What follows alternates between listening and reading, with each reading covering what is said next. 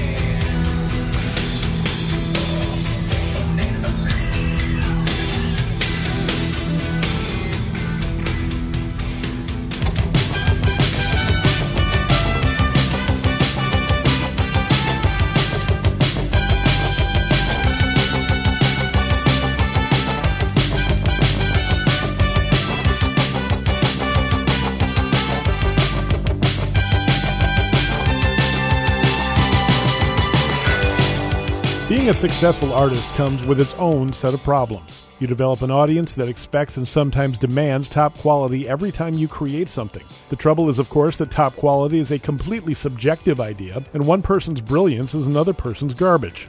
Even more treacherous, one person's commercial triumph is another's total and complete sellout. It's a common refrain among music fans. How many times have you heard people say, "Oh yeah, I like that band's old stuff," before they sold out? Sometimes it's a fair assessment of a musician's career path, and sometimes it isn't. Sometimes a band you love for 4 or 5 albums is suddenly the right band at the right time. They put out a new album that hits on something, and before you know it, that band you saw last fall at First Avenue in front of 1,200 people is now headlining XL Energy Center, and you have to share them with 15,000 people, most of whom like one song and have invested all of 15 minutes into that band. But does that make them a sellout? To be sure, that has and does happen all the time. A band gets tired of playing 200 shows a year, traveling across the country in a van that hopefully has working air conditioning and enough space for the 4 people who aren't driving to fall asleep without leaning on each other. Or, now at least this is the way it used to be. The band's record company sees disappointing sales in the first 2 albums of a 3-album deal and lets the band know that they are about to get dropped, and the millions of dollars the record company gave them before the first album still hasn't been made up, and they are going to have to pay it back. So one day the lead singer person writes something with a sweet melody, and the lead guitar player adds a catchy little hook, and that band goes from playing second bill in LA clubs to megastardom in a matter of months. Or, more egregiously, a superstar decides he hasn't made enough money after a concert tour that grossed $182 million, so he records one of his hits to sell soda pop, or cars, or designer jeans, or car insurance. That's the sort of thing that can be much harder to swallow as a fan. But again, is it selling out? Commercial art is a wholly respectable profession. Is it really compromising an artist's integrity if they want to use their skills to make money? Does that really make them just a bunch of capitalist pigs? The answer, of course, is both yes and no. Tonight, we are going to explore this age-old question by playing some of the moments fans will point to as the moment a band or an entertainer sold out. Sometimes we're going to defend that artist. Sometimes we're going to shake our heads at them. Sometimes we're going to do both. Welcome, my dear friends, to the Wild West, no-rules world of the sellout. My name is Rich Larson. His name is Daniel G. Moyer. This is the Weekly List.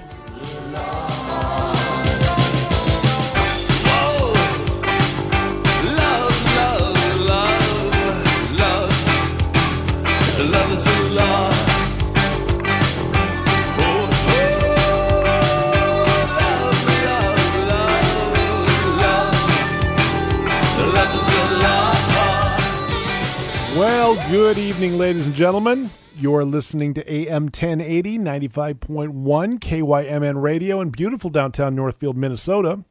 Thank you for joining us once again for another edition of the Weekly List. Which one of us would sell out first, do you think? That's a good question. I'm pretty sure it'd be me. I was going to say, I didn't want to insult you, but yeah. I'm pretty sure it would be. Although you've got such a unique set of ideals and your personality is all your own. Yeah. Is that how you're going to say I don't think like you would be physically capable of selling out. It really is tough. I mean, I don't know. I mean, this is a tough question. This whole concept of selling out versus not selling out. I mean, what I have as an opinion of selling out, they may be thinking, well, this is just my artistic progression. Right. And I'm like, well, man, if you're on that kind of career trajectory, then that's your thing. Right. Right. Well, I mean, when I first pitched this show to you, you struggled with the concept. I have a tough time with it. And for a while, I thought I was going to have to program this whole show.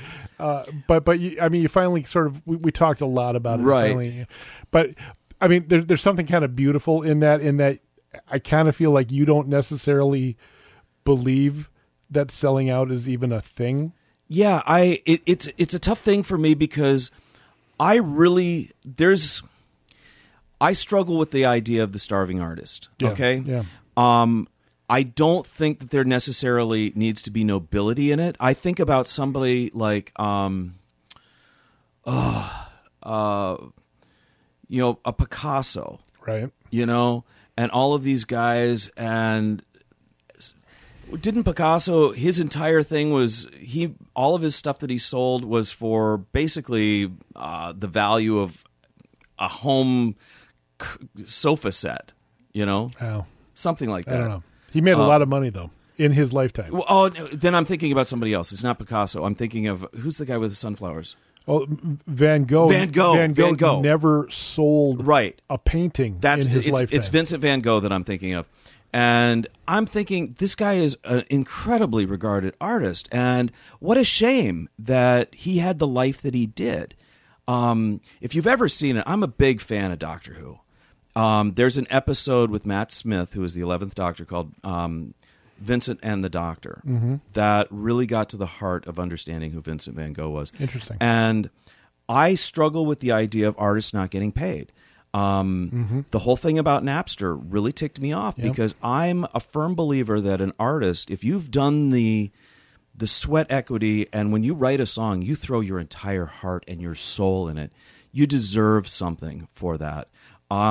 Very early on in my kids' life, I demanded that if they were going to download a song or love a song, they needed to buy it. Yeah.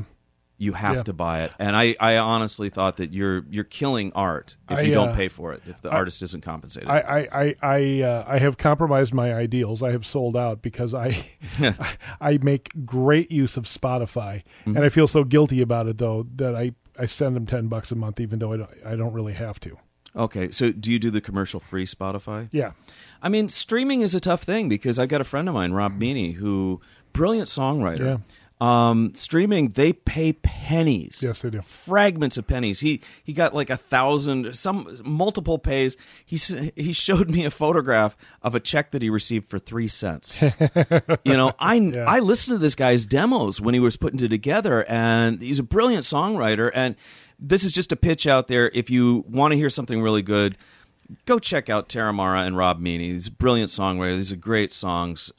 Stream them. How I used to do it is I'd go to sleep at night and I'd turn on my phone and stream people like Whiskey Monday, that was a friend's band, and Terramara, and let them play overnight and repeat so That's that they hilarious. got to, you got to screw around with it. Rob Meany has a song called "The Cover of Snow" that's just absolutely gorgeous. Yeah, Wonderful song. Anyway, we're already off the rails. Yeah, we are off the rail, but artists need to be paid. Selling out, I can't fault somebody for, there's commercial art, and somebody who designs an advertisement for whether it's Target or the Guthrie or anything, they're doing that to catch attention for something, and I think that there's a real nobility to that. Right.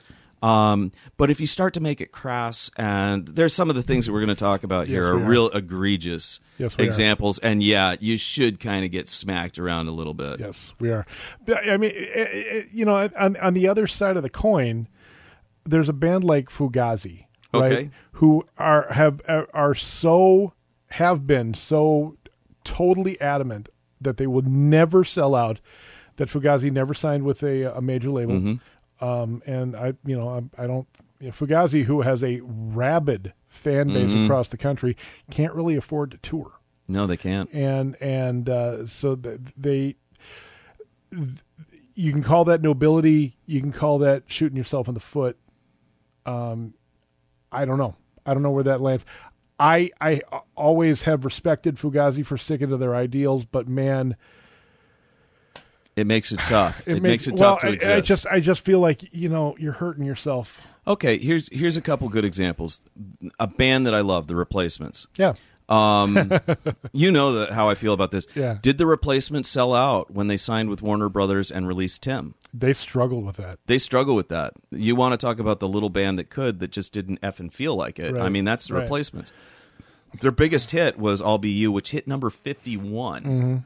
And then at the same time, you get a band like Carbon Leaf that did actually have a decent-sized indie hit, Ordinary Day or whatever it was. Ordinary Life. Ordinary Life off of Indians.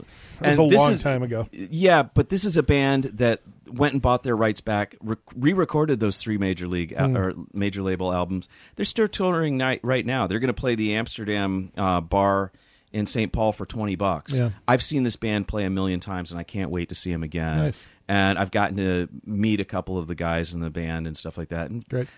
they're doing it. Yeah. They're not millionaires, but they're doing it. Right. I at some point, I'm approaching now my mid 50s, I suppose. But you've been middle aged for a long time. You're right. I have been, and well, especially my body's like 80 years old. So, but like it would be nice to have a little money at this point in life. I can't hold that against anybody. All right. The whole point of this, the whole point of this show tonight, we're already like blabbering way too much. Today is the anniversary of the release of Metallica's Black Album, right? Which a lot of Metallica fans say that's where they sold out. But Metallica was really at a difficult phase at that point because Cliff Burton, who was the soul of that band, died in '86. There's nothing that you can do about that, right? And Master of Puppets and Ride the Lightning, but especially Master of Puppets. Those are incredible metal records. Mm-hmm. And if you haven't heard them, do yourself a favor. You have not really experienced metal unless you've heard Master. Yeah.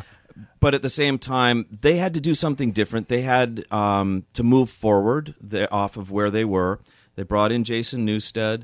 They had a relative hit with Justice for All, and Justice for All is a great record. It's a good album, but it's not mixed very well. Yeah, you're right. You're right about that. I've never really thought about it. They buried Newsted's bass lines, and it was more out of grief over Cliff Burton's death, and so he went through a hazing, and that made the album sound weird. But on Black Album, they hired Bob Rock. And if you've ever seen it, there's a fantastic documentary called A Year and a Half in the Life of Metallica that goes through the whole thing, including the tour afterwards. And Metallica realized that they were on the cusp of something, and it was either they go full on and really do it or not at all. I would argue that Black Album is not their sellout album. I would say the next one, Load, is. Okay. Because, give me fuel, give me fire, give me... Oh, come on, man. I actually kind of like that song. Well, they took the trends of the time, which were all grunge. They had long hair before. They cut it all off into, like, sharp, fashionable stuff. And they looked all... They had the look, that visual look that was supposedly so cutting edge. And it was like 92, 93, and I'm like, dude, you missed it by like 2 or 3 years. Go with, that. But that's just me. That's, I don't know. I can't address this. Whatever. But what my point is, I can see where you were a huge Master of Puppets fan, so Enter Sandman is going to offend you, right? I get it. I understand. But let's take Enter Sandman sort of out of the realm of Metallica and just sort of put it in the pantheon of rock and roll. Great riff. Oh my goodness, Enter Sandman is one of the great rock and roll songs of all time. Yeah. It's amazing. It's an amazing song. Yeah. It's an artistic high point. And what does Mariano Rivera do without it? Well, exactly. Exactly. All right. I had to bring it back.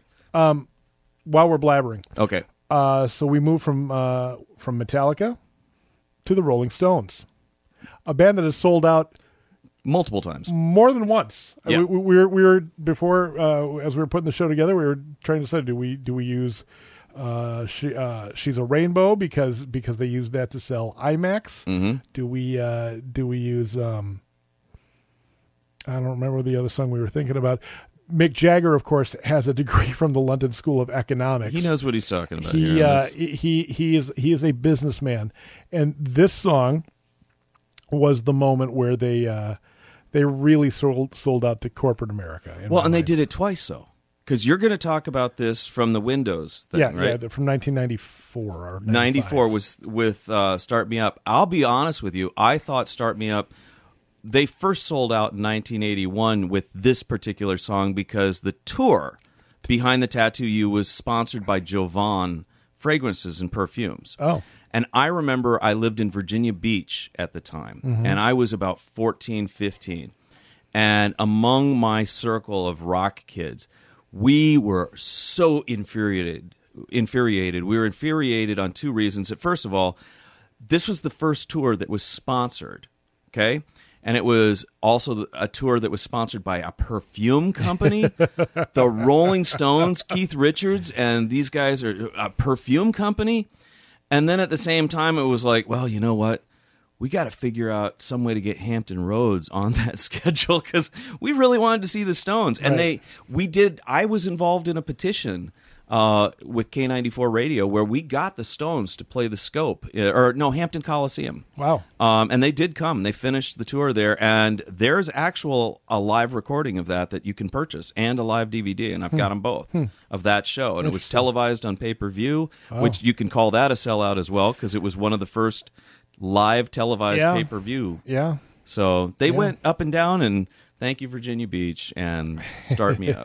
All right. Well, so here from the 1981 album Tattoo You, this is Mick Jagger and the Rolling Stones telling you that you should buy Windows and you should just and smell nice. And you should smell nice. On 95.1 KYMN, The One.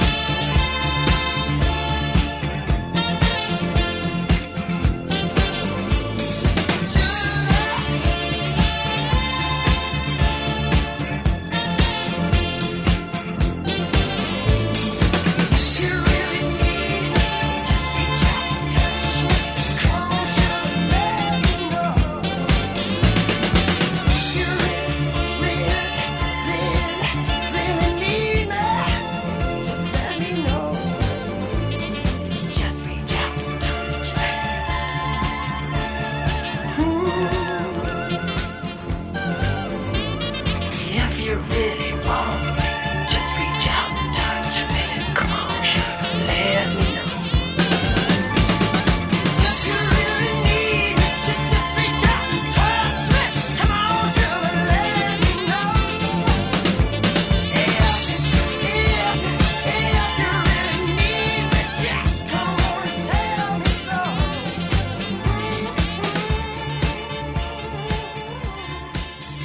From 1978, Rod the Mod doing a little disco. Yeah. Rod Stewart. Do you think he's sexy?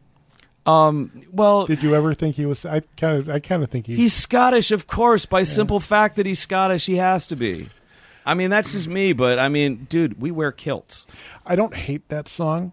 It's not my favorite Rod Stewart song. But Really, it's not your favorite? No. Okay, I picked this because when we started thinking about sellouts, Yeah. this absolutely, in my mind, and I still hold this to the day, I've always loved Rod Stewart. This is the voice of the Faces, which in my mind is the ultimate raw bar band. I mean, really great.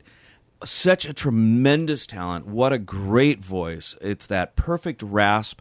Everything about Rod Stewart's voice, in my mind, from a rock and roll point of view, is perfect. Okay. Perfect.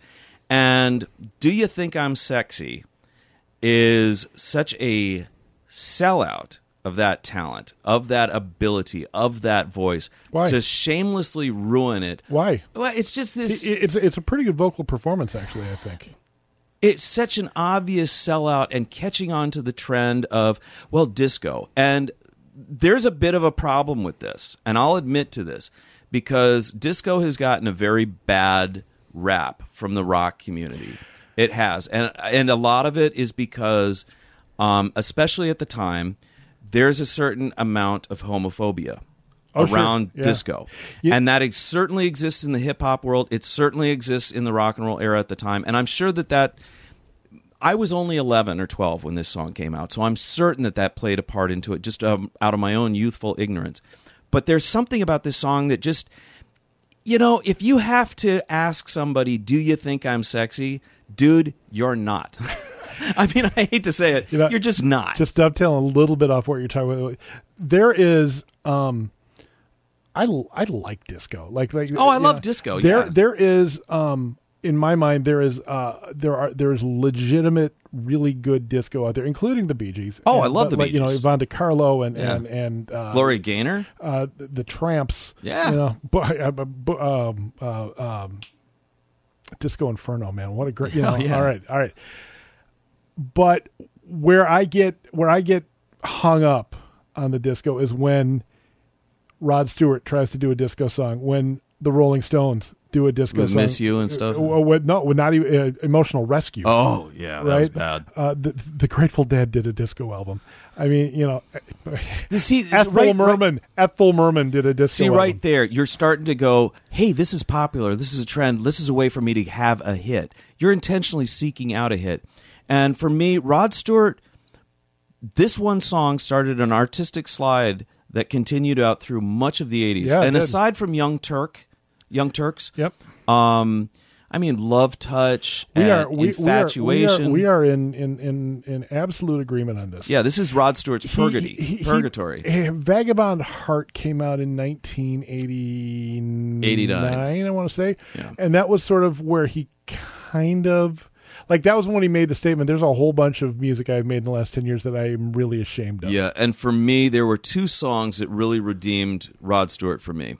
And both of them written by Tom Waits, who's a wonderful songwriter. Right. One, of course, is Downtown Train, which everybody knows, monster hit. The other one is a little bit lesser known, and it's Tom Traubert's Blues, Waltzing Matilda. Yeah. That song, Rich, I can honestly say that the first time I ever heard that sung by Rod Stewart, I broke down crying. Oh. Because it is such a gorgeously perfect song. And even when I sit and think about it now, that is such an emotionally perfect song that if Rod Stewart never recorded another thing but Tom Traubert's Blues, as far as I'm concerned, he's redeemed himself perfectly. He doesn't need to sing another thing at all whatsoever. And he's still, right now, he's in the studio recording with the Faces. You let me know that. So I'm like, Rod Stewart is back on, as far as I'm concerned, Well, man. I don't know if he'll ever be back on, but for me, he recorded an orchestral version of Pinball Wizard, and I'll just never forgive him for that. Yeah, and that actually came before this. Yeah, I know it did. Yeah. Yeah. That I heard that orchestral version after I heard "Do You Think I'm Sexy?" Right, so right. I've still got to go. "Do you think Right. I'm sexy?" is like, dude. Right. If you have to ask, you're not. So that's Rod Stewart. Yeah. Now you want to disparage one of my favorite bands. Yeah, I'm going to go after Journey now. Okay. The reason that I'm going to go after Journey, for a while, I was going to go with Separate Ways off of Which Frontiers. is not a good song. It's not a good song. I'm glad you didn't go with that song. Okay. I went with Be Good to Yourself for a couple of reasons. First of all, at this point, the Raised on Radio album from 1986, where this comes from, is such a glossy, sheeny, mid-'80s kind of super gloss, gloppy kind of album. And that being said, I still like it. Yeah, I do. I was going to say, it's not my favorite Journey album, No. but I don't think it's a bad album. I remember the first time I heard the album, I was woefully disappointed. Mm-hmm. Woefully. And it was the first time that I heard a Journey album that I went, wow, that just was not good. And I thought Be Good to Yourself, in my estimation, was the worst song on the album. And it seemed like such an obvious pull for a top 40 hit. But what really bothered me the most about Raised on Radio was that you had two long-term members that were very important to that sound. You had Ross Valerie on bass, and you had Steve Smith on drums, and they were removed. Mm-hmm. They were completely removed and shunned. But yet they kept Steve Smith on two songs, like Why Can't This Night Go On Forever, and I think it might have been Eyes of a Woman. Okay. To get that sound from him, but they dismissed them both. And I think Journey is back into that same kind of problem because there was a little bit of a coup last year, and they permanently threw them out again. Well, yeah, but that's on those two guys. That's on those two guys. But I mean, Raised on Radio was where, in my estimation, Journey really, really kind of fell apart because it turned more about money and all that kind of stuff, as opposed to what was originally. This is a progressive rock band. The first three albums, the first three albums aren't very good. they're not great, but I'm not a fan of prog rock, right. And I guess I like that I like some of that stuff, and I'm a big fan of Neil Sean's playing, especially, and he's so melodic, even on those first three records. I mean, Look Into the Future has got some great playing by him. But yeah, this was the album that kind of went, okay, Journey's very fallible. I only saw Journey one time, Mm-hmm. and it was on this tour. Okay, With Randy Jackson was playing bass, and Randy Jackson, who went on to be American Idol. American Idol, coined the phrase "a little pitchy dog." It's a little bit. And I actually was super impressed with Randy Jackson, and I don't remember the drummer, but That was Laurie London, I think. okay. Lowry And, London. They did a like a little rhythm solo thing at Yeah. one point. I thought it was really cool. You want to call this album the Sellout album? That's fine. I mean, if you really want to, you really want to point to where Journey sold out. If they sold out, I'm going to point to Open Arms, right? I mean, that's the first real power ballad, and frankly, that's the difference between Journey with Greg Raleigh and Journey with Jonathan Cain. Well, yeah, I mean, Jonathan Cain is not going to play a Hammond B3. No, I mean, he's not. He's not that guy. No. He doesn't have a bluesy bone in his body. No, well, Right. He doesn't. No, he doesn't. I'm not going to say he was with the Babies, but Right. Well, yeah, but that's not a Babies were bluesy not band. a blues band. No, they're not. No. That's about as close as he can get to bluesy, and they're not. Yeah, no. Anyway, and now he's married to a really creepy televangelist. Anyway, Yeah, never mind. Anyway, you know what? Weekly Tangent continues. This is Journey. This is us selling out. from 19, and I think it is a good song. Danny doesn't like it. I like the song. It's if you like it, I don't mean to offend with any of this stuff. It's got a good message. I will give you that. It's got a very important message, but that doesn't make it I'm perfect. certainly not offended that you don't like it, and I can understand why. But this is from 1985, the Raised on Radio album. This is "Be Good to Yourself" on 95.1 KYMN.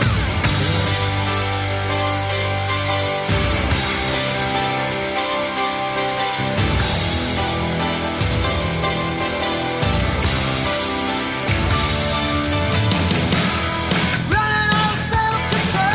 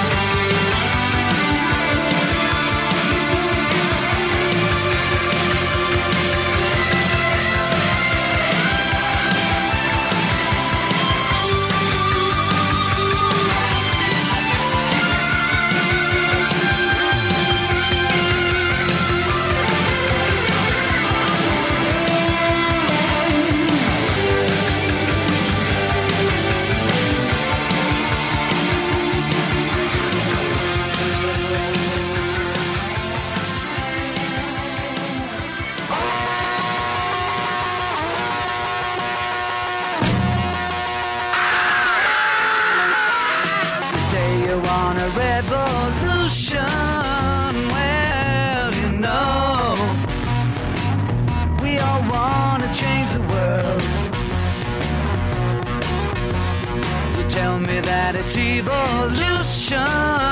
Well, you know, we all want to change the world.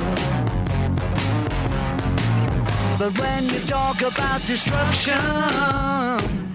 don't you know that you can count me out? Don't you know it's gonna be alright? Alright. Alright.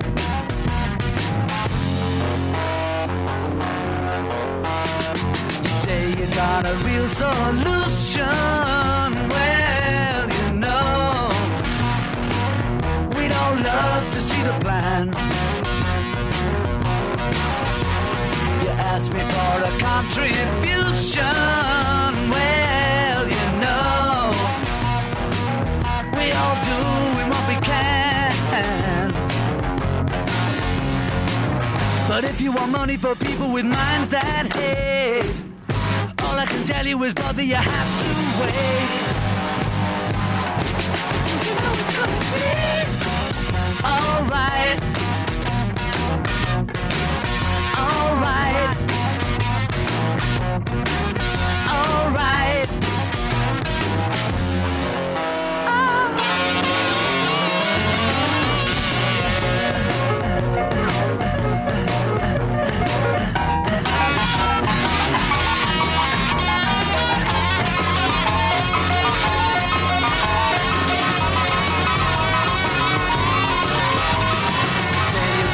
Constitution, well, you know, we all want to change your head. You tell me it's the institution, well, you know, you better free your mind instead. But if you go carrying pictures of Chairman Mao, you ain't gonna make it with anyone anyhow. But you know it's gonna be alright. Alright. Alright. Alright.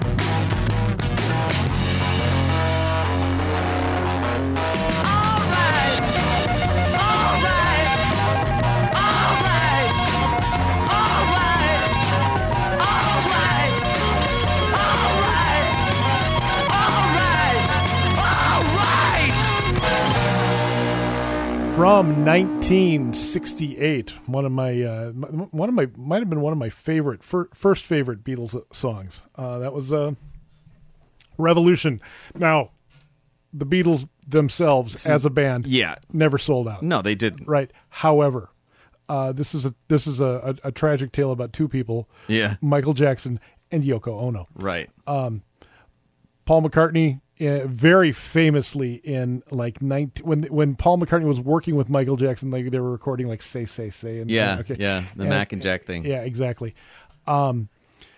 Gave Michael some advice because he had just purchased the Buddy Holly catalog, and he's like, Michael, you should think about getting into music publishing and buying because there's really good money in it, and McCartney thinking, he'll go out and he'll buy Motown stuff or whatever. Yeah, exactly. No, he bought Northern Songs. A year later, he bought the Beatles catalog. Yeah, Northern Songs. Outbid McCartney for them. Yeah. Anyway, that went real well, Paul. Well, and he immediately then turned around and licensed Revolution to Nike, who made a very famous commercial that made just about everybody angry, and actually Nike sales took a drop. That's when I stopped buying Nike shoes, to be quite honest with you. Yeah. Honestly.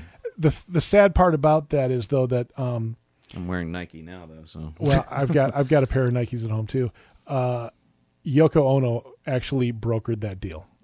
She was in on the whole thing. The other three Beatles sued Nike over the whole thing because they used more of the vocal part of the song than had been allowed or something. And they sued Nike for $15 million. Nike pulled the ad after a couple of months, and that was the end of it. But still, though, the damage was done. Michael Jackson sold the Beatles out. Okay.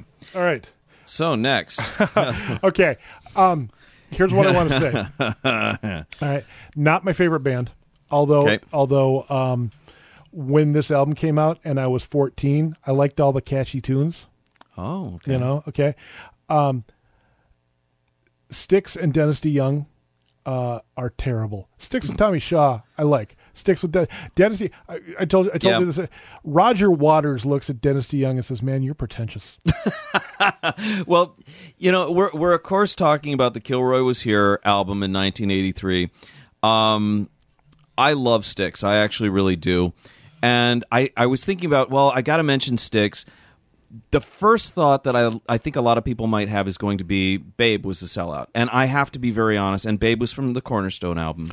Wasn't Babe super early on, though? No, that was from the Cornerstone album. That was their first big hits were... Lady's the song I'm thinking of. Right, in 72, but that was a minor hit. It was really more of a Chicagoland, and it helped kind of get them into A&M. Yeah, I'm not saying that they sold out with Lady. I'm not saying that they sold out on Babe for a very, very simple reason.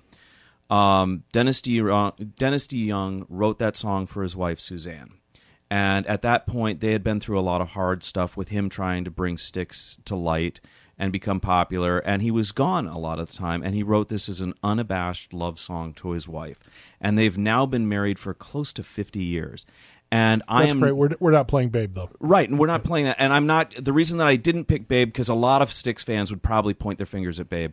I'm not playing that because I think that if you write an honest love song for another person, I don't think that that's a sellout. I think that's being honest. I think that's fair. So that's being sweet. However, Kilroy Was Here. They had a tremendous hit with Paradise Theater, which is a perfect album. It's a great concept album about America from the Great Depression, the Roaring 20s, all the way to some of the disillusionment that came in the 50s and stuff, frameworked around an actual theater. Kilroy Was Here was all a science fiction, pretentious ball of junk. He plays a character named Robin Orrin Charles Kilroy, R-O-C-K. Please. Yeah. And we've got this song, Mr. Roboto, which has become incredibly popular, also for a car ad, wasn't it? Yes, it was. And I think Volkswagen. And there's everything about this is just utter schlock, especially this great little intro that we're going to probably be talking over. Just pretentious, gloopy, gloppy stuff. And I've kind of softened on the whole album, and I'm glad I own it, but please, man. Oh, so please. Curiously, Danny doesn't like the song, but we're going to play it for you anyway. This is from 1983, and the Kilroy I like it, but, you know. Kilroy. This is Mr. Roboto on 95.1 KYMN The One.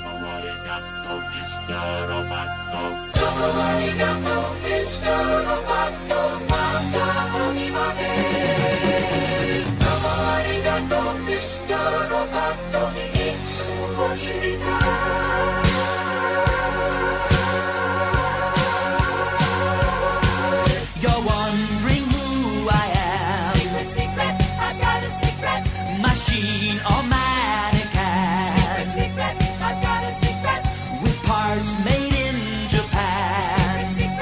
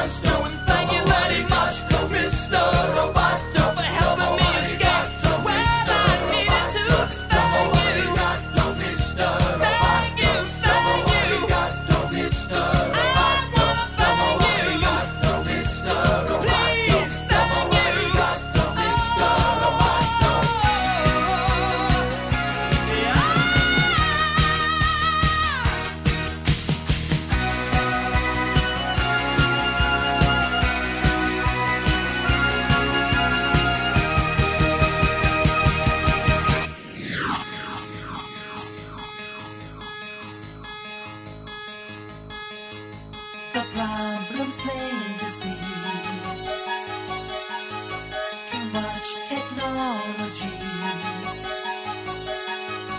machines to save our lives, machines dehumanize.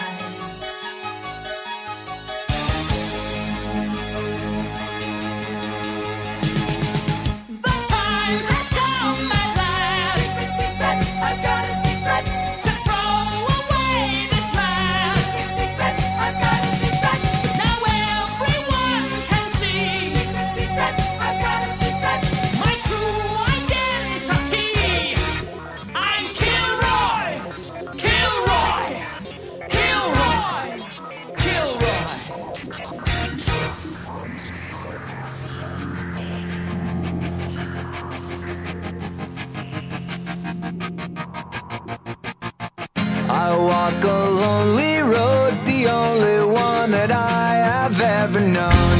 Don't know where it goes, but it's home to me and I walk alone.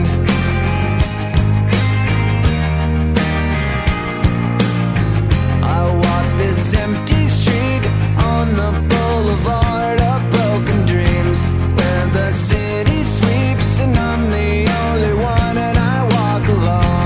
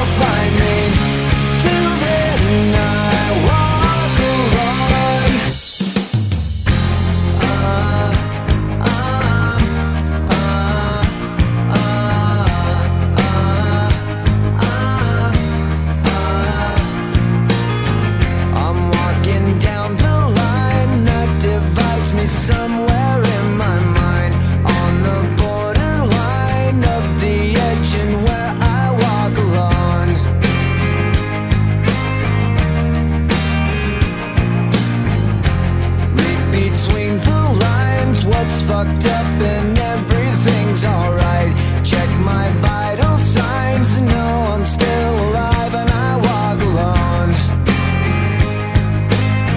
I walk alone, I walk alone.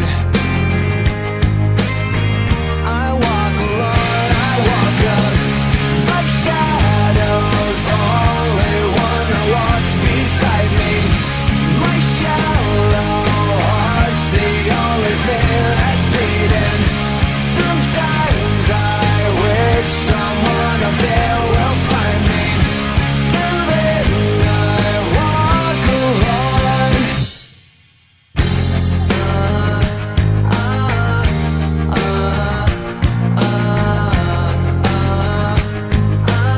I walk alone, I walk alone.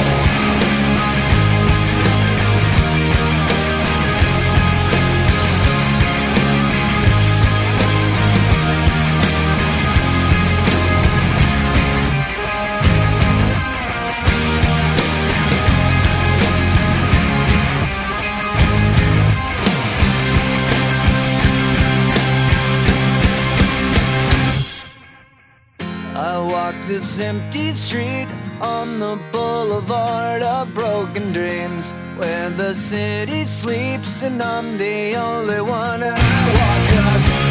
My shadow's only one that walks beside me. My shallow heart's the only thing that's beating. Sometimes I wish someone up there will find me. Till then I walk alone.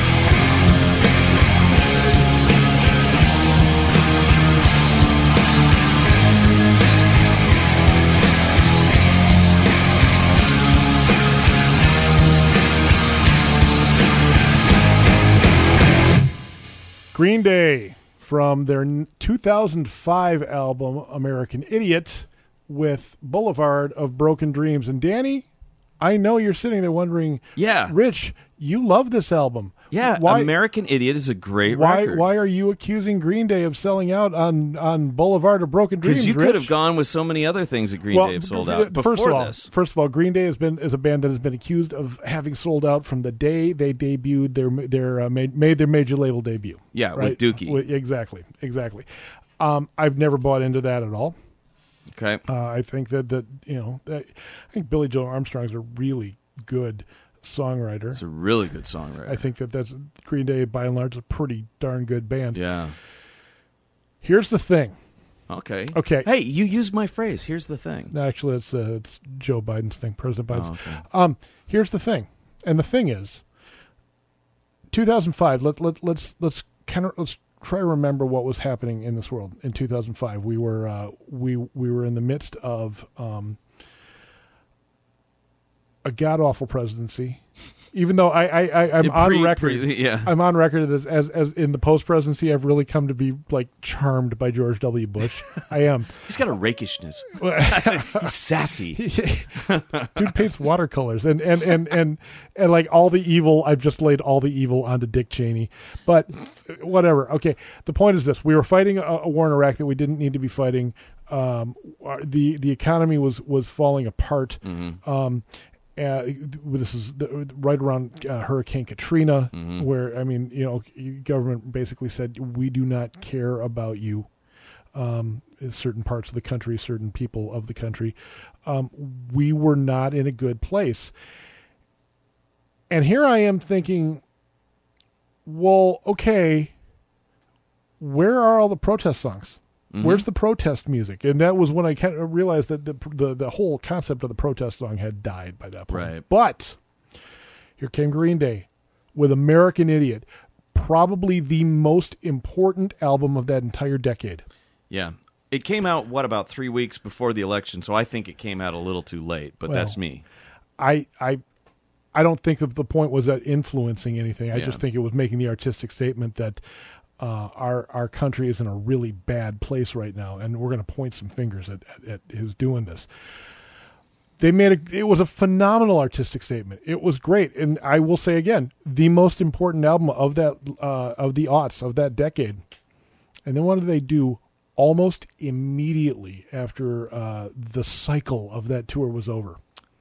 They put out a live album. That was the first thing, which is a buying time. And then they turned it into a Broadway musical. Well, no, because what they did is they put out another concept album.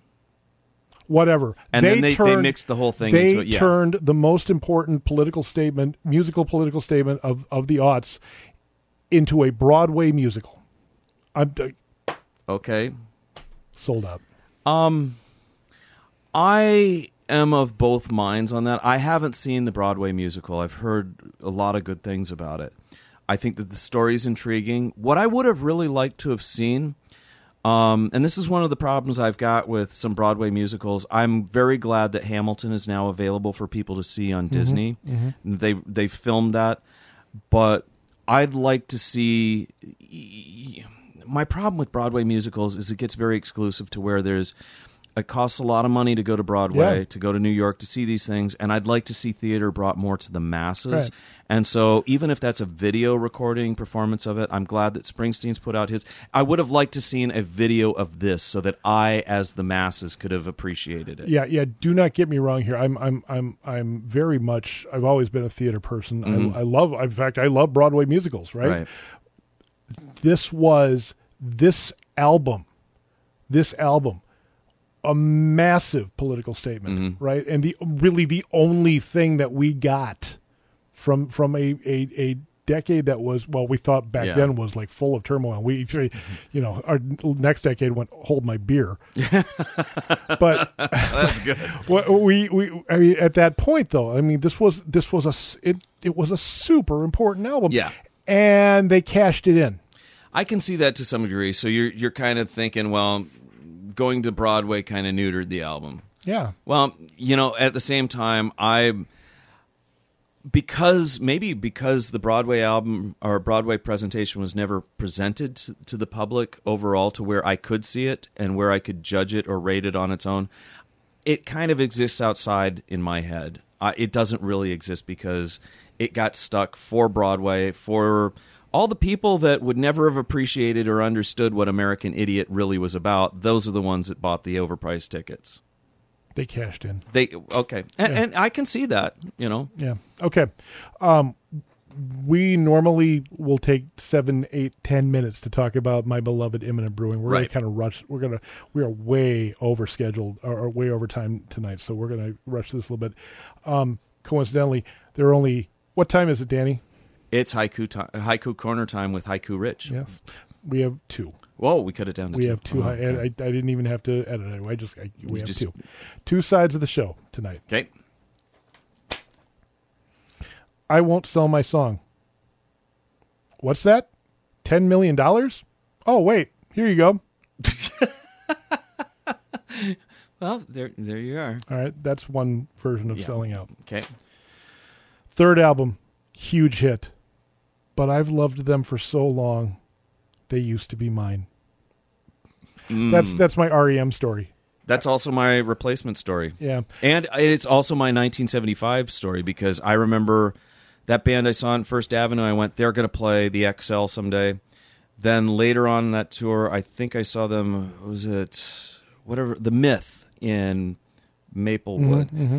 And then they were getting ready to put out their all-important second album. And I got word that they were doing 12 secret shows in the U.S. and 12 in England. I got a ticket to see them at First Avenue, and I stood there, and they played all the songs that later on became the number one debut album. And I remember sitting there at the time going, yeah, this will be the last time I ever see these guys in a place this small. And they were supposed to play the X last year, and I knew that they were going to. I still wait for them to, but that band is no longer mine anymore. Right. For me with REM, in college, man, I had a deep, meaningful relationship with REM pretty much all through the 80s. Graduated from college right about the same time that they released Out of Time.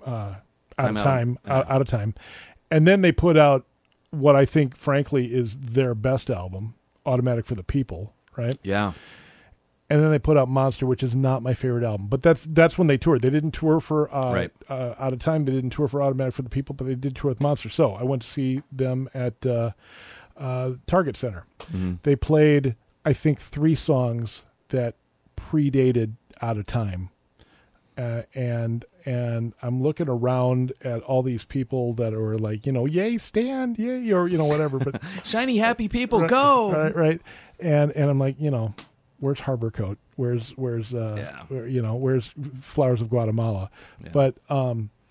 But like literally watching this band play, I had this like, oh man, this is not my band anymore. Yeah. I saw that tour and I was hoping for Don't Go Back to Rockville. Right. Not gonna happen. No. I think they played Radio Free Europe and they played South Central Rain, and like that might have been it. Yeah. From anything, and then it was probably It's the End of the World as We Know It. Maybe.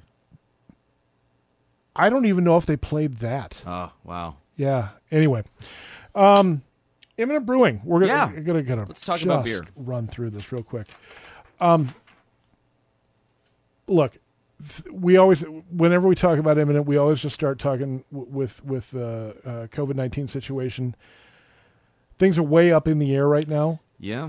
Nothing has changed at Imminent if you have not been vaccinated. Now, the CDC is recommending in Rice County that you should wear a mask indoors. Mm-hmm. Okay? It's a recommendation. It's a guideline. It's not a rule. It's not a mandate. We are following CDC guideline. We, being Imminent Brewing, are following. First of all, thank you to Laura and Derek Myers for sponsoring the weekly list. Thank you for making the show possible. Laura and Derek Myers, who own Imminent Brewing. If you are vaccinated, we're not going to ask you to put on a mask. If you have not been vaccinated, we are going to ask you to put on a mask.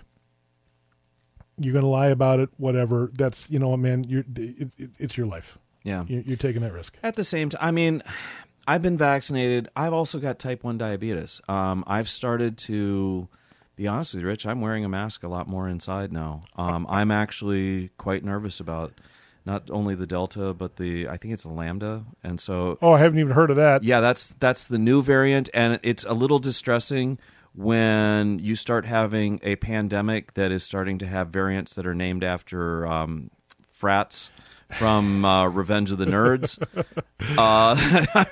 I got the Trilam virus. I get the. You really need that. But wearing a mask. Some people are trying to turn it into a political thing. I think it's more of a safety thing, and so really. Just be careful out there. Have respect for yourself. Have respect for others. And I'm behind the bar. I have a mask on. Yeah. I have a mask actually right now in my back pocket. Yeah, it's a good idea. So anyhow, enough of that. Let's get off our soapbox. Yeah. Tell us about beer. The big news this week. Okay. Honey Basil Ale is back. Honey Basil Ale is the most popular specialty beer in the history, the 4-year history of Imminent Brewing. Wow. It's hard. It's hard to do because they can only really brew it when they have fresh basil. Mm-hmm. So you have to kind of wait deep into the summer to get enough fresh basil to do all this. And it's a great beer. It's light. It's crispy. It's kind of basily. I love this. Hence beer. the name. Exactly. But it's back. It's back this week. And probably won't be around for more than 6 weeks. Okay, so it's kind of a limited supply. Oh, absolutely. As to quote Johnny Rotten, a limited supply. Sorry. So, what's on tap right now? Before I get there, Matt Arthur, my dear friend Matt Arthur of Matt Arthur and the Bratlanders. Matt Arthur is playing a solo acoustic show. Nice. At Imminent on Saturday night. Matt Arthur, I would love for you to see and meet Matt one day. Yeah. Matt is this force of nature. He is a blind man who is self-taught on how to play the guitar. He plays guitar unlike anyone I've ever seen play before. He just figured this thing out all by himself, and he's great. So he follows his own rules and his own method. That's great. I love that. Beyond that, Matt is a true musicologist. I think that Matt knows every folk song that was written between 1862 and 1935. I think he knows them all. Really? And he's a strong Christian. He plays a lot of gospel. He plays a lot of folk. And Matt's amazing in that he'll start playing at 6 o'clock, or I think he's only playing 7 to 9 on Saturday. But I've seen him start, not take a break, just keep going, never repeat a song, and play for 3 hours. That's cool. Just all by himself. Oh, that sounds like a fun night, and that's this Saturday. Saturday at 7 p.m. August 7th or August 14th. August 14th at 7 o'clock. 7 to 9. Yep. Imminent Brewing. All right. Beers on tap right now. Dragon Squirrel Juicy IPA. Wolf Creek IPA. Question Mark Hill Wheat. Go for the Gosa, which is a German sour, which is quite good. The Gateway Cream Ale. The Pineapple Mountain Wheat. And Honey Basil. Honey Basil Ale. Nice. Yeah, it's great. Food trucks, Norris Cuisines tomorrow night, Brick Oven Bus on Saturday, and Potter's Pasties on Sunday. Imminent Brewing is open 4 to 9 on Thursdays, 4 to 9 on Fridays, 2 to 9 on Saturdays, and 2 to 7 on Sundays. As always, all the information you need can be found on their website at imminentbrewing.com. Very nice. Very nice. All right, so... Okay, so this is going to be the newest song in the set list. And this one, all right. I'm not sure it's a complete sellout. We're going to play I Love Her, Dua Lipa. The song is... There is debate out there. Yeah, I'm going to go... Is it Dua Lipa? Is it Dua Lipa? I have been going with Lipa. I'm going with Lipa. You say Lipa, I say Lipa. Let's call the whole thing off. There we go. All right. This is a song called Levitating, which is from her big album, her new one, Future Nostalgia. This is a remix with DaBaby. There's a couple reasons. I'm quite concerned about Dua right now. I love her. I think her debut album was spectacular. The new album, this Future Nostalgia, is incredibly popular. I think it was more designed for American audiences in particular. What is especially which offends you in and of itself? Offends, you're, yes. You're a European and an American absolutely, body. Yes. Absolutely. I think that her first album, her self-titled, was fantastically more interesting. It was more musically varied. Wouldn't being a European in an American body, wouldn't that just then make you Canadian?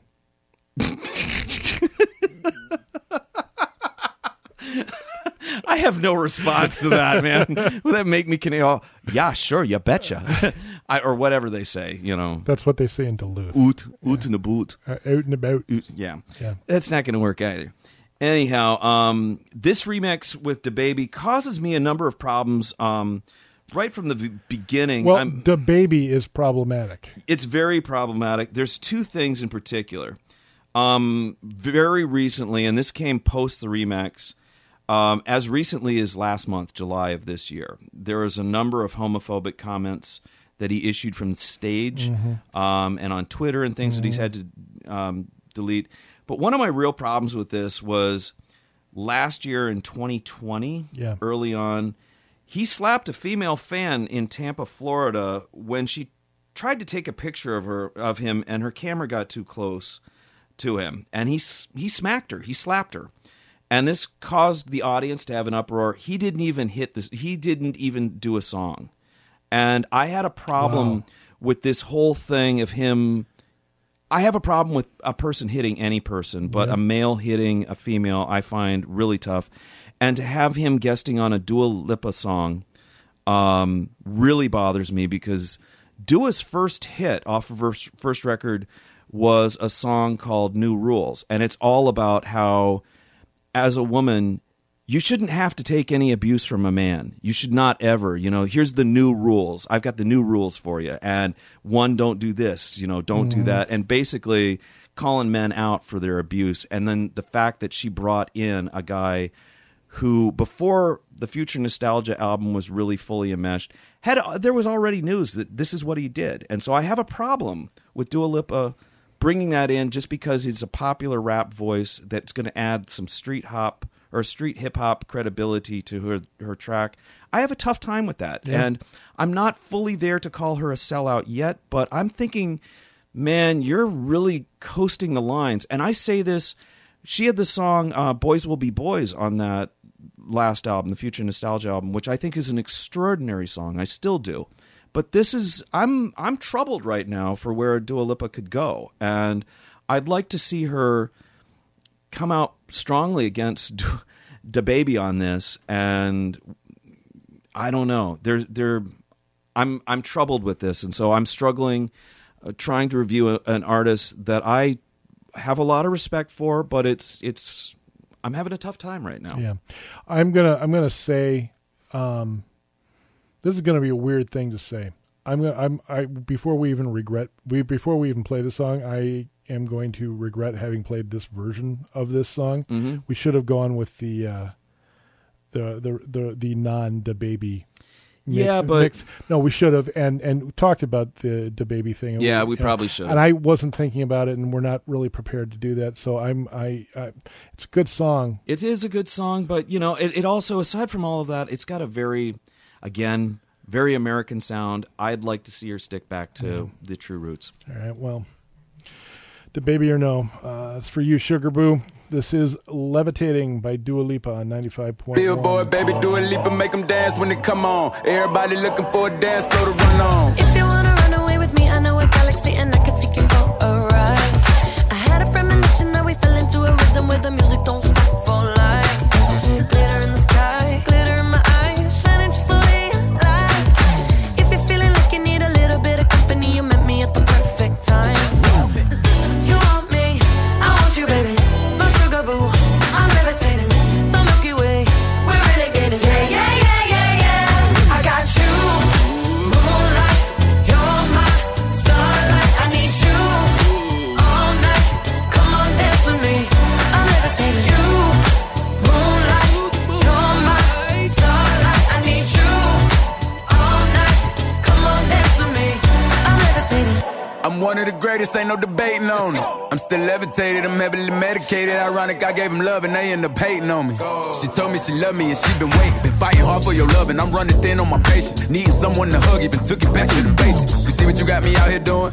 Might have threw me off, but can't nobody stop the movement. Let's go. Left foot, right foot, levitating. pop stars. Do a leap with the baby. I had to lace my shoes for all the blessings I was chasing. If I ever slip, I fall into a better situation. So catch up, go put some cheese on it, get out and get your bread up. They always leave when you fall, but you run together. Weight of the world on my shoulders, I kept my head up. Now baby, stand up, cause girl, you want me, I want you, baby. My sugar boo, I'm levitating. The Milky Way, we're renegading. Yeah, yeah, yeah, yeah, yeah. I got you, moonlight. You're my starlight. I need you all night. Come on, dance with me. I'm levitating. You, moonlight. You're my starlight. I need you all night. Come on, dance with me. I'm levitating. You can fly away with me tonight. You can fly away with me tonight. Baby, let me take you for a ride. Yeah, yeah, yeah, yeah, yeah. I'm levitating. You can fly away with me tonight. You can fly away with me tonight. Baby, let me take you for a ride. Yeah, yeah, yeah, yeah, yeah. My love is like a rocket, watch it blast off. And I'm feeling so electric, down so awesome. And even if I wanted to, I can't stop. Yeah, yeah, yeah, yeah, yeah. My love is like a rocket, watch it blast off. And I'm feeling so electric, down my ass off. And even if I wanted to, I can't stop. Yeah, yeah, yeah, yeah, yeah. You want me, I want you, baby. My sugar boo, I'm levitating. The Milky Way, we're renegading. I got you, moonlight. You're my starlight. I need you all night. Come on, dance with me. I'm levitating. You can fly away with me tonight. You can fly away with me tonight. Baby, let me take you for a ride. Yeah, yeah, yeah, yeah, yeah. I'm levitating. You can fly away with me tonight. You can fly away with me tonight. Baby, let me take you for a ride. Yeah, yeah, yeah, yeah, yeah. I got you, moonlight. You're my starlight. I need you all night. Come on, dance with me. I'm levitating. I remember when we broke up the first time, saying this is it, I've had enough. Cause like we hadn't seen each other in a month. When you said you needed space, what? Then you come around again and say, baby, I miss you and I swear I'm gonna change. Trust me, remember how that lasted for a day? I say I hate you, we break up, you call me, I love you. Ooh, ooh, ooh, we called it off again last night, but this time I'm telling you, we are never, ever, ever getting back together. We are never, ever, ever getting back together. You go talk to your friends, talk to my friends, talk to me, but we are never, ever, ever, ever getting back together. Like, ever. I'm really gonna miss you picking fights, and me falling for it, screaming that I'm right. And you would hide away and find your peace of mind with some indie record that's much cooler than mine. Ooh, ooh, ooh, you called me up again tonight, but this time I'm telling you, we are never, ever, ever getting back together. We are never, ever, ever getting back together. You go talk to your friends, talk to my friends, talk to me, but we are never,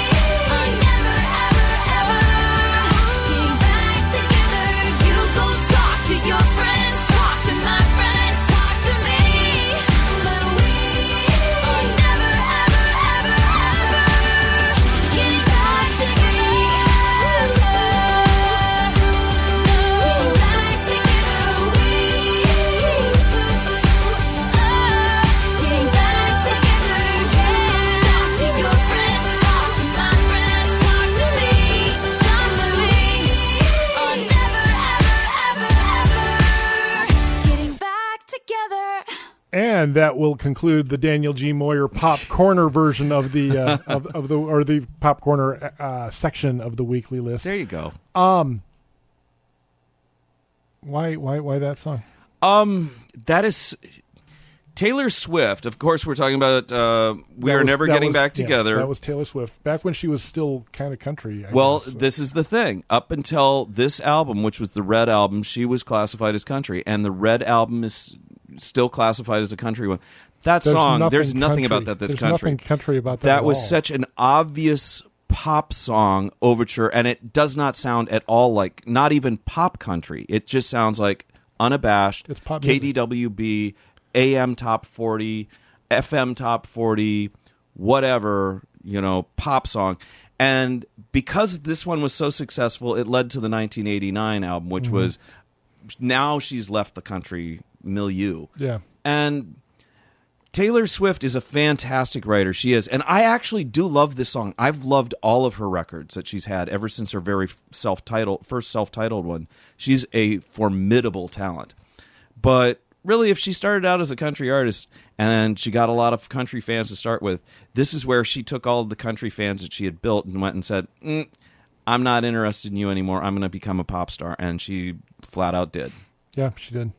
So I got to note that. Yep.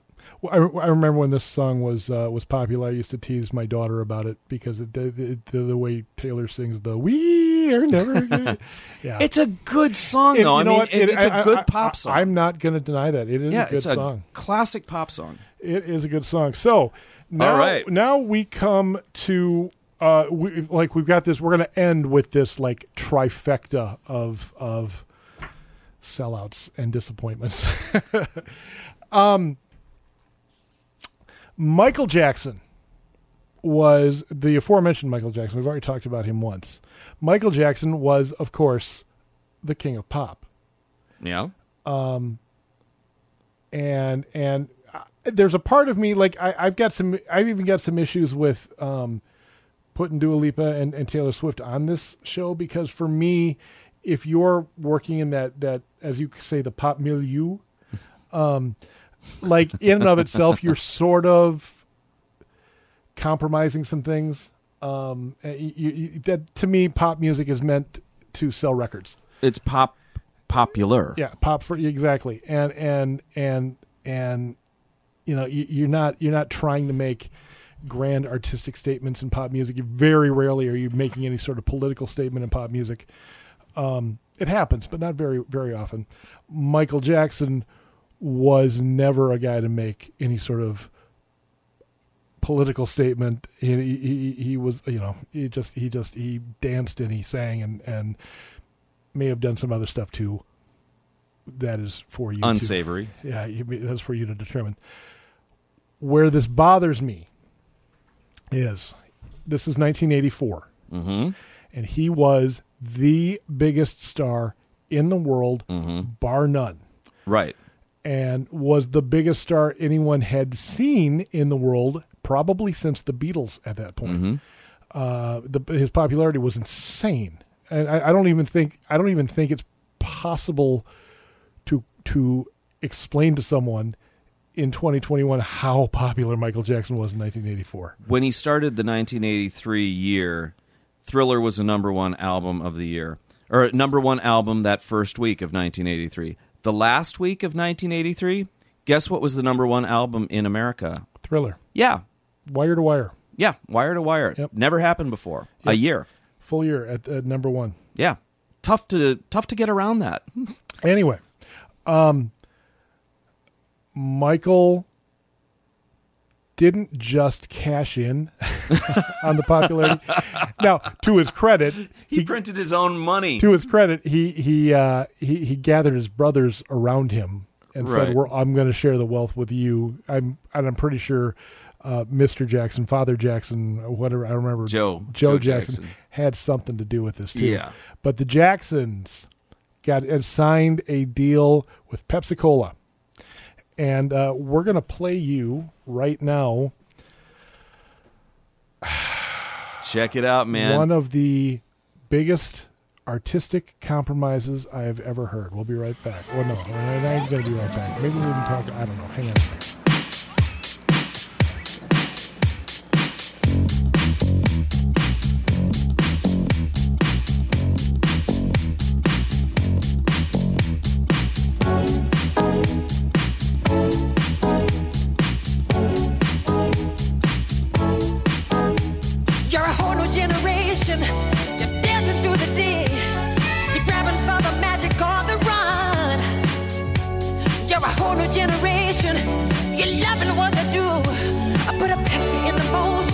but that choice is up to you.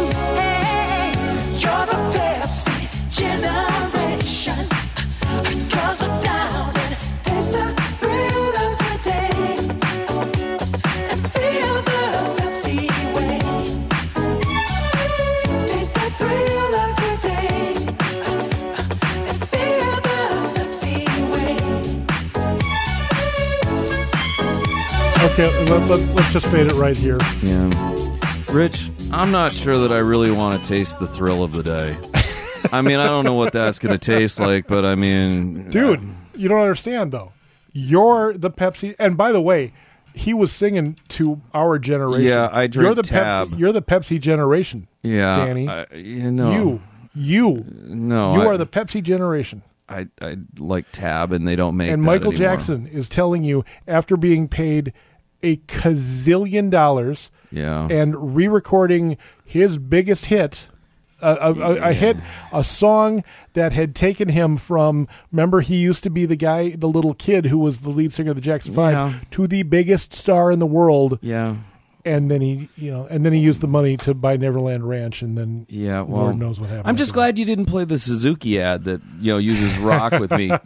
I mean, he sold out a long time ago before Thriller even hit. So Yeah. I mean, I don't know that I really want to taste the thrill of the day. I'm scared what that might be like. Don't answer that, please. From 1983, this is Michael Jackson off the Thriller LP with Billie Jean. A 95.1 KYMN. Tasting the thrill of the day.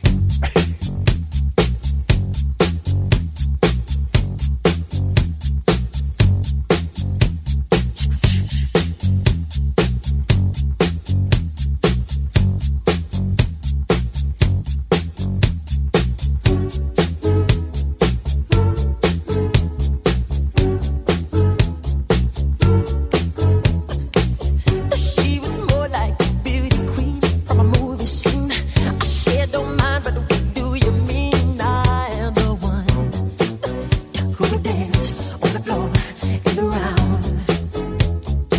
She said, I am the one who would dance on the floor and around.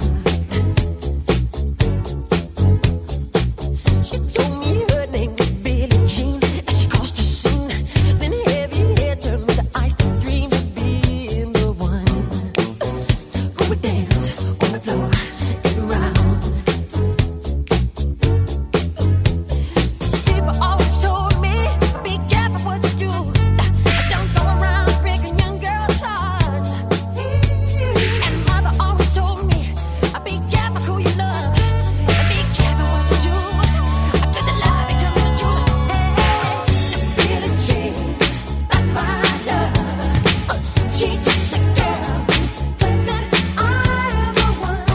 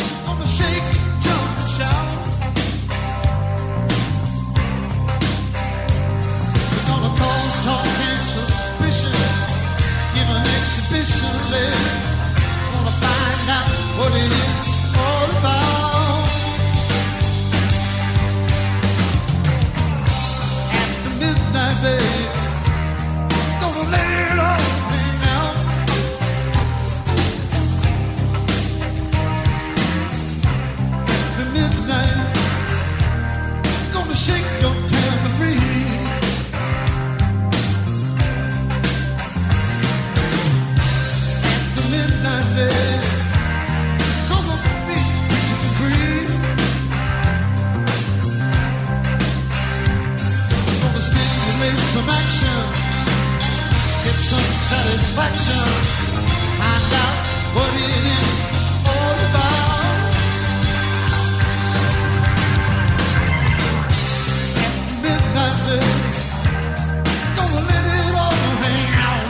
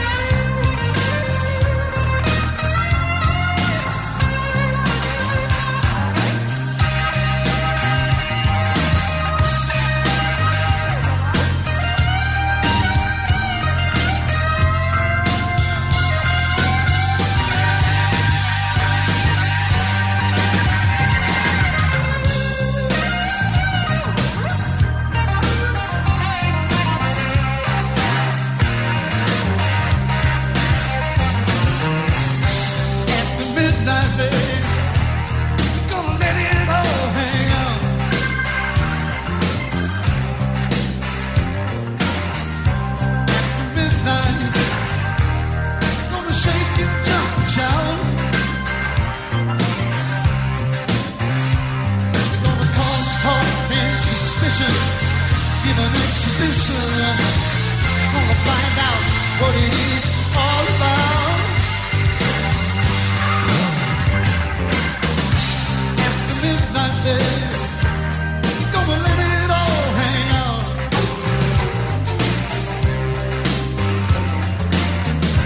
After midnight, gonna let it all hang out.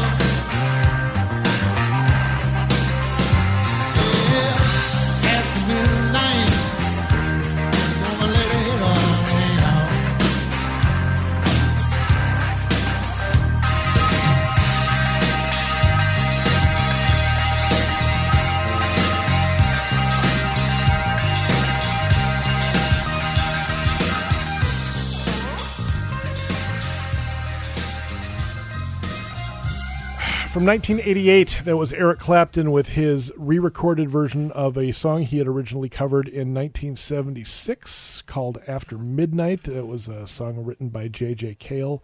You and I were just talking about how we both kind of prefer this version. It sounds to a lot more Clapton's After Midnight. original. It does, very much so. And it, like I was saying, it's a little truer to the original J.J. Cale version.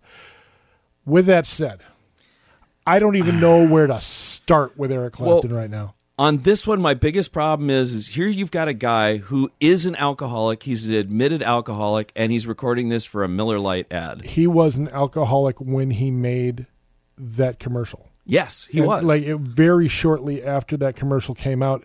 This is actually true. Very shortly after that commercial came out, he checked himself into rehab. In fact, he was at Hazelden. Hazelden, yeah. And Miller Lite had to pull the ad. Yeah, I remember that. Yeah. That's a problem, kids. Well, you took it the is. money and you ran. Well, okay. There's so many issues on that. Let's start, though. Let's go all the way back to 1966. Okay. The year Eric Clapton, I swear to God, invented not selling out. Eric Clapton was a member of the Yardbirds. Right. And the Yardbirds were a solid blues-based R&B band with Eric Clapton on lead guitar, which is exactly what he wanted. He wanted to be in that band. And then they recorded a song called "For Your Love," which was really kind of poppy, very hooky, It was kind of. very It was a catchy snappy tune, and Clapton refused to play on it except for the little 8-bar break in the middle when it gets kind of bluesy. Yeah. So he's playing on that, but he refused to play it, and then he left. He left the band because he's like, if you guys are going in that direction, I want no part of it. I'm out. And he joined John Mayall's Blues Breakers. All right. His integrity was so important to him that he left a band that was on a super high trajectory and was about to become one of the most popular bands in the world. Yeah. It probably would have been if Clapton had stayed with him. And he went and became second banana to John Mayall in his blues band, right? Fast forward 22 years. And Eric Clapton is now, he's re-recording his song to sound bluesier, but he's taking all the money. And then after he had recorded the song for the commercial, then he put it on as the single from his Crossroads box set. Yeah. All right. So that was disappointing in and of itself, but you know what? I still loved Eric Clapton. Eric Clapton is not my favorite guitar player, but like top 2. I mean, He's part of the reason I love Derek and the Dominoes so much is because it features my 2 favorite guitar players of all time, right? Yeah. Duane Allman and Eric Clapton. Clapton, I love the man's music. This year, 2021, it started when I read Clapton's biography 5-6 years ago, and folks, if you like somebody, if you like a musician, don't read their biographies, the autobiographies. I mean, this has happened not just with music. This happened to me with Pete Rose. It's happened to me with Eric Clapton, and to a lesser extent, it's happened to me with Phil Collins. Bruce Springsteen's autobiography is sitting on my shelf. I will tell you this. I have not read it. I will. I'm I sure- actually okay, like okay. Springsteen more as a result. Great, that's fine. All right, so I'm just trying to keep the show moving here. Sure. Eric Clapton has now positioned himself to be the single largest anti-vaxxer in the world. In the world. He is refusing to play shows where there is a vaccination requirement. He is out there telling anyone who will listen that vaccines are bad and poisonous and that all this horrible stuff happened to him when he took the vaccine. No, Eric, that didn't happen because of the vaccine, you idiot. Slowhand, you're bothering me, man. He is so. This is such a disappointment. Such a disappointment. I will say this though, as a guitarist, if you're a guitarist, you really need to learn how to play Crossroads from Cream's Wheels of Fire album. I'm just going to say that. I am not a Clapton fan. I was much more of a Clapton fan when I was in college. I am not now. I appreciate some of his guitar stuff, and I still think that if you learn Crossroads, you've got an encyclopedic knowledge of a lot of basic pentatonic minor blues scales. But Clapton, yeah, man, it's been nice knowing you, Eric. That's all I'm going to say. A couple of weeks ago, we did a song, our show about the Eagles. We referenced our dear friend Michael Oakes. Sorry, Otis. The 2 things that Otis gave. Well, I was a Clapton fan before I knew Otis, but Otis really helped, enhanced my love for Eric Clapton, and I would like to issue a public. We just rediscovered Otis, and I don't want to lose you now, brother. All right, but Eric Clapton can kiss my butt. You ought to hear Otis play Crossroads. Yeah, you should hear. I mean, Otis you play really Crossroads. should. Yeah, Dude you knows should. how to play. He's amazing. Well, folks, that's just going to about do it for this here edition of the Weekly List. If you like the show, you can find us on our program page on the KYMN website at kymnradio.net. Look for the Weekly List. I have all of the old shows archived on that page. Or you can podcast us by looking for the KYMN Radio Podcast, wherever it is you like to get your podcasts, like Spotify or Google or Apple or Stitcher. And Rich, by telling all this stuff, aren't we just selling out right now? I'm going to call a spade a spade. That's what it is, man. I'm just saying we're selling out too. Or you can find us on Facebook under the Weekly List, where I post every new show every Friday morning. While you're on Facebook, go like the KYMN Facebook page. Go like the Imminent Brewing Facebook page as well. We got one more sellout. One more sellout. I'm trying to rush through this because we've got to play another commercial. I love Elton John. Mm-hmm. But that guy has sold out, much like the Rolling Stones. He's pretty well sold out every opportunity he's ever had. Sure. He has done a huge ad campaign for Diet Coke. What am I drinking tonight? You're drinking just for the taste of it. You're drinking Diet Coke. Yeah, absolutely. You got me, man. Yeah, he in 1984. Bad song, very, very bad song. Sad songs say so much. Not a good song at all. Nah. Huge hit in 1984. Couldn't sell that song to Sasson jeans fast enough, and then made a commercial singing Sasson Sasson says so much, right? That's hilarious. But, Danny, I found the creme de la creme. Oh. Doing a little okay. research. Lay it on me, brother. Check this out.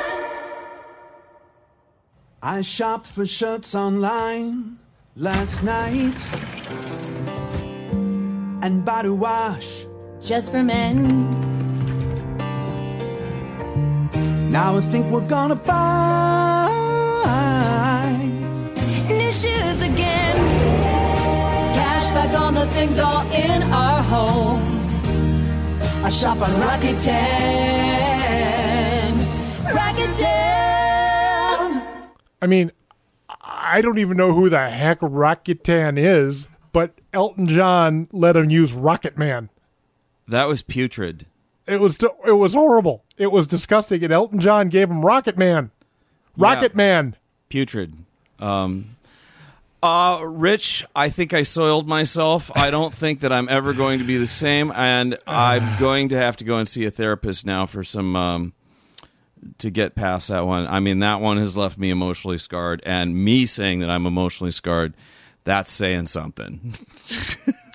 I love that song. I loved song Rocket Man so but, much. You know, wow. And it's not like Elton needs the money. Now, I realize that Elton's got he's got some spending issues. Like he has a hard time. He likes to go out and binge shop and spend. Well, and by binge shopping is spending $250,000. Exactly. You know, exactly. That's a binge shop, man. That's not bad. But wow, Rocket Man. Well, at least you didn't touch Levon, or maybe you could sell that to Levi's. Don't give Levi's on. I got my Levi's. Don't give him any ideas. I don't. And now you're invoking the name of Levon Helm in this whole thing, right? And it's just, oh my God. Okay, there's no way to end it other than that. I mean, we're just, you know what? We're going to cleanse the palate. we're going to go to the Honky Chateau album from 1970. We've done this before because we did play this on the Elton John show. 73, I think. 73. Yeah. So far up to this point, I feel like we've just done a headfirst dive into an empty swimming pool. You know, I feel unclean. I feel very unclean, unsatisfied, and just I feel icky. The one thing I'll say is that with the playing of Rocket Man tonight, Rocket Man becomes one of the, like, you know how SNL has the Five Timers Club? Yeah. I think Rocket Man joins the Five Timers Club. Really? Yeah. And I think the only other member of the Five Timers Club is Heroes by David Bowie. Wow. So anyway. Okay. Well. Yeah. So, you know, welcome, you big sellout. Okay. We'll see you next week, kids. Thanks for listening, everybody. Bye. Peace. She packed my bags last night, pre-flight. 0 hour, 9 a.m. And I'm gonna be high as a kite by then.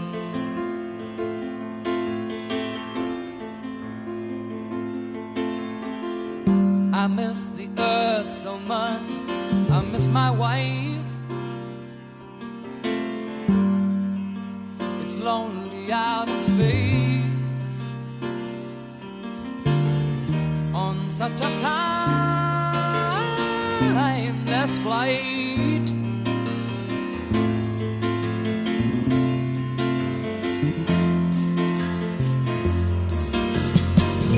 And I think it's gonna be a long, long time till touchdown brings me round again to find I'm not the man they think I am at home. Oh no, no, no, I'm a rocket man, burning out his fuse out very long.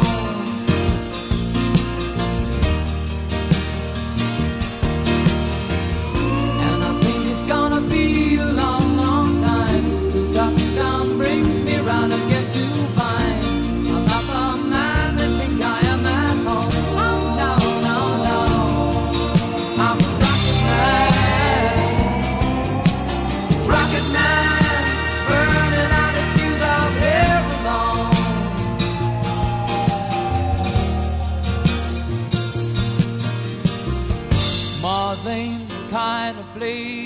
to raise your kids. In fact, it's cold as hell, and there's no one there to raise them if you did.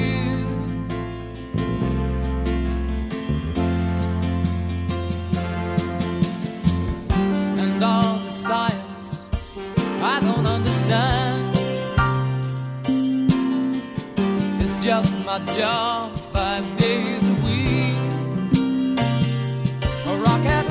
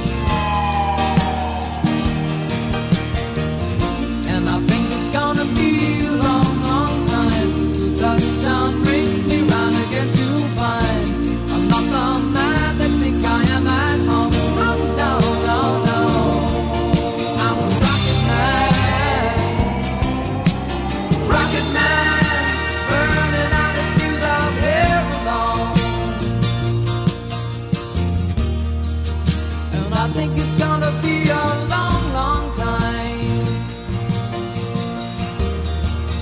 And I think it's gonna be a long, long time. And I think it's gonna be a long, long time. And I think it's gonna be a long, long time. And I think it's gonna be a long, long time. And I think it's gonna be a long, long time. And I think it's gonna be a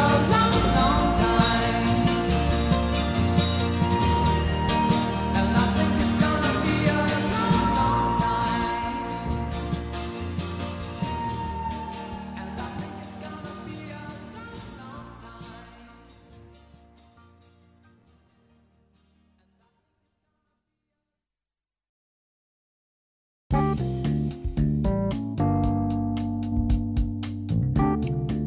Thanks for listening to this KYMN radio podcast. If you enjoyed this podcast or found it interesting, consider leaving us a review and sharing this podcast on social media. You can find more podcasts like it on our website, kymnradio.net, or wherever you get your podcasts, simply by searching the KYMN Radio Podcast. And of course, you can listen to us live on 95.1 FM, 1080 AM, and on our website. KYMN is your home for real radio, true variety.